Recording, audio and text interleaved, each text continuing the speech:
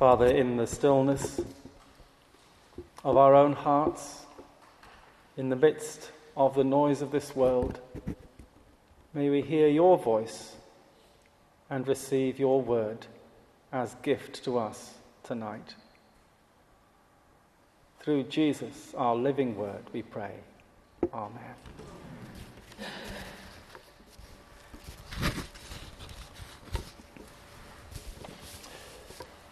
As we come to pray tonight, and this evening we're going to have an extended time of intercession, we're hoping and praying that we might align our own prayers to those of Jesus, the one who, according to the writer of Hebrews, ever lives to intercede for us. And we want to pray that we might see the world, the people, and this planet as Jesus sees it. In our confession, we used a very powerful phrase that is the heart of what I want us to reflect on this evening. Enable us, we prayed, to see this world anew as a gift from you to be shared and nurtured. As a gift from you. That's a very different perspective from the one which prevails in our world and in our society, generally speaking. Our politicians are seeking power and authority to take charge and to set things right.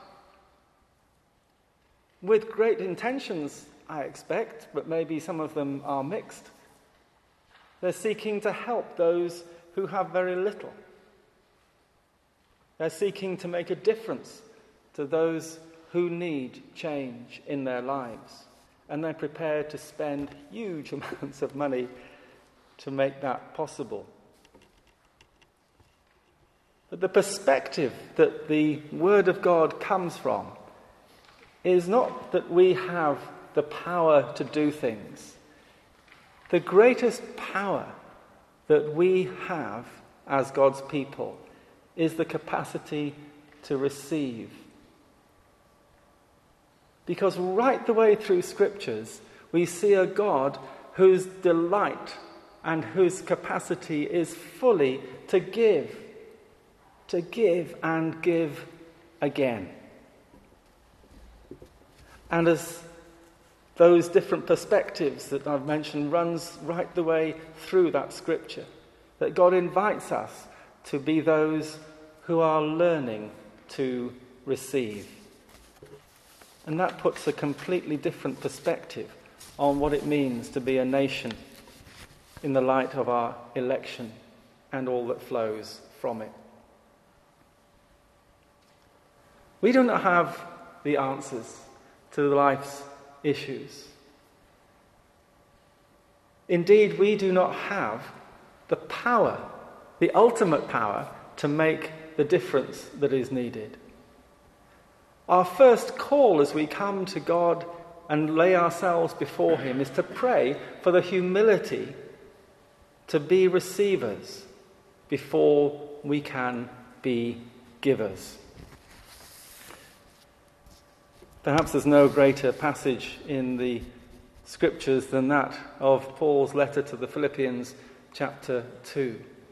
And as I read these words, you may just want to close your eyes and think and reflect on Christ's attitude to power and Christ's desire to be the one who gives up all his rights and in humility be in complete submission to the God who has brought him to this place.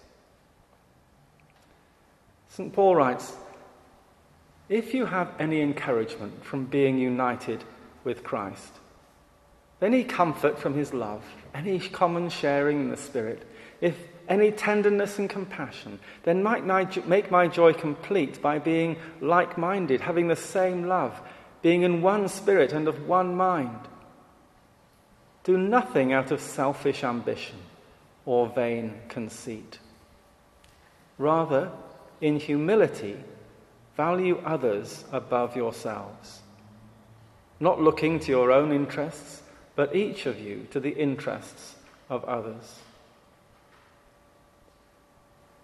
In your relationships with others, have the same mindset as Christ Jesus, who, being in very nature God, did not consider equality with God something to be used to his own advantage, or another translation might be grasped. He didn't consider that something that he wanted to take hold of himself. Rather, he made himself nothing by taking the very nature of a servant. A servant is one in those days who had absolutely no rights, who had no way of exercising any power in life whatsoever.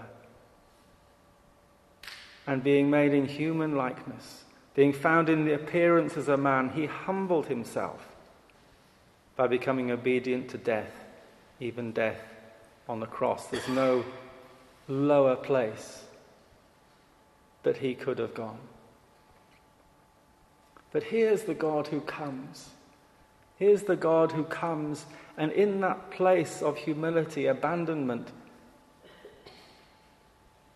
gives him what can only be described as the ultimate gift.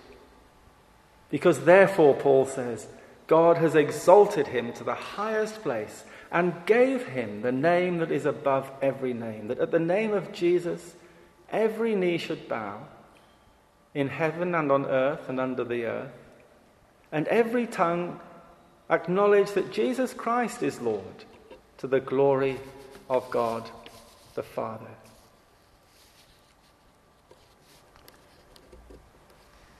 Jesus had learned that what life was about was receiving before he could begin giving. Indeed, God is known as the giver of all. All of life is gift. And so when we come to this passage from the prophet Isaiah, we see a God who is giving light in the darkness. A people walking in darkness have seen a great light. On those living in the land of deep darkness, a light has dawned. It is his gift to the people who are blinded to what is the truth of what's around them, that he opens their eyes to see God even in a baby. He gives a son, a baby. For unto us a child is born, to us a son is given.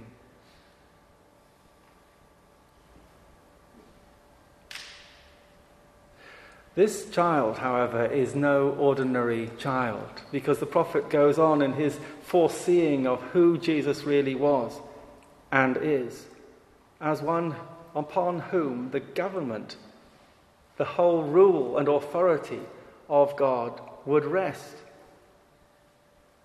Indeed, you remember when Jesus commissioned his disciples to go into the world and in his name to help others to see that light, to see from that perspective that all of life is gift. He said before he gave them that great commission, all authority in heaven and on earth has been given to me. All. There's no mistaking what that word means. For the government, the rule, the authority, the power is upon his shoulders. And Jesus, because of his low place, was able to receive that from on high as gift and exercise that authority with love. We see that time and again in the life of Jesus. Do you remember him as he was before Pontius Pilate on his trial?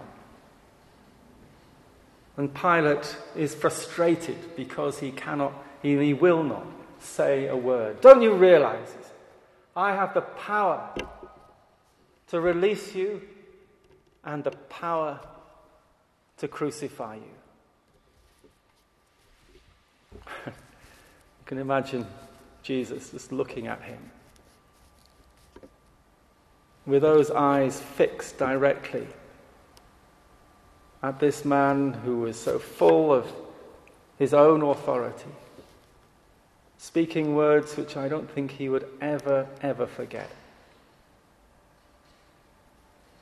You would have no power unless it was given to you from on high.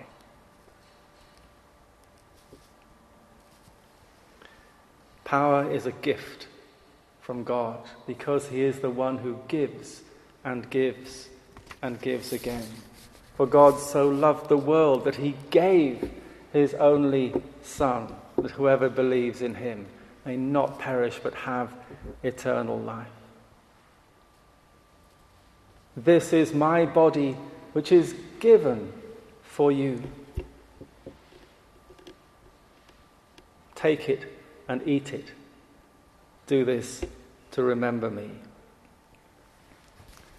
To remember one who gives of himself so that we might know his life. God gives, our place is to receive. And then we remember in the resurrection appearances, when Jesus comes to his disciples who were so in despair, and he breathes on them and he says, receive the Holy Spirit. He's giving that spirit of life which enabled them to do things beyond their capacity. In the Acts of the Holy Spirit, Peter speaks about the gift of the Holy Spirit which will be given to them and to their children and the children's children. He speaks of the one who gives the gift of eternal life. Our only power is to receive. And so in our praying for others, in our praying for our nation, in our praying for ourselves, as we reflect over these next days and maybe have the privilege of being in a place of stillness, a place of presence, a place where God is ready to meet with us.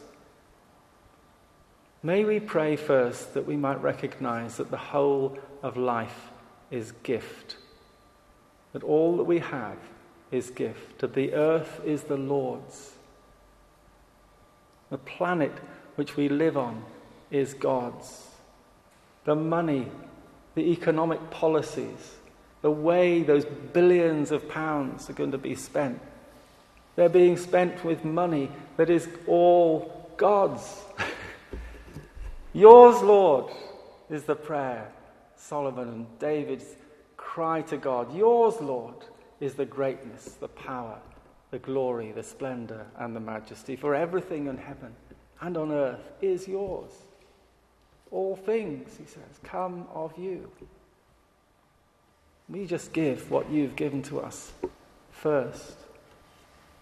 Before we can begin to give, we need to learn how to receive God's grace, which God pours out so freely and so extravagantly.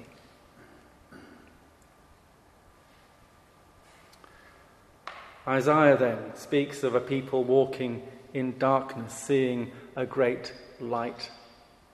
Sometimes we describe a huge insight into the things of God as a light bulb moment. I've seen the light. Something fresh in my understanding, my vision, my deep inner knowing has become real to me, which I hadn't appreciated in anything like a full way before.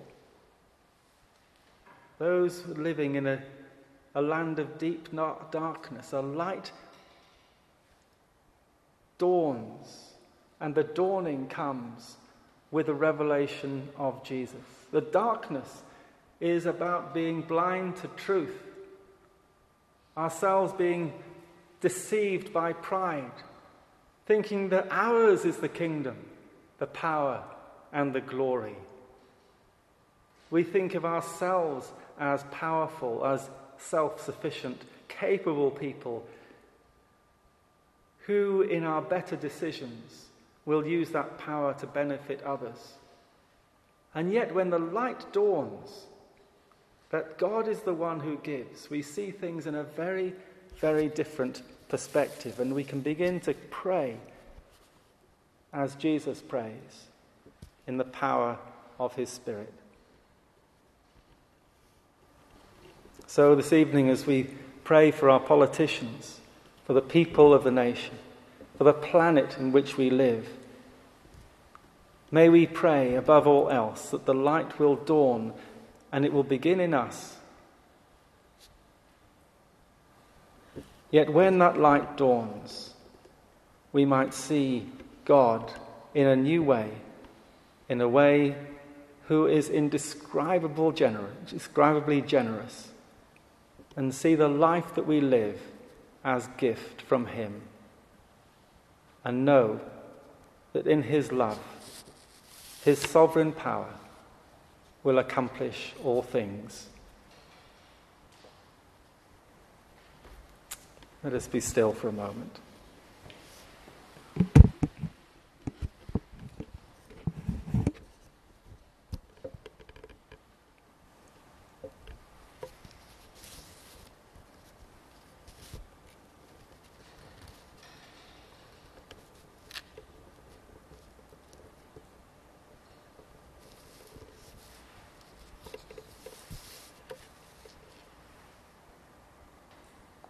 Enable us, Lord, to see this world anew, at this time and in this nation, as a gift from you to be shared and nurtured. May our lives come under your rule, that we might learn how to receive, that our hearts may be full of thanksgiving and praise for who you are and all that you do and will do, until your glory fills the earth and your kingdom comes in its fullness. Amen.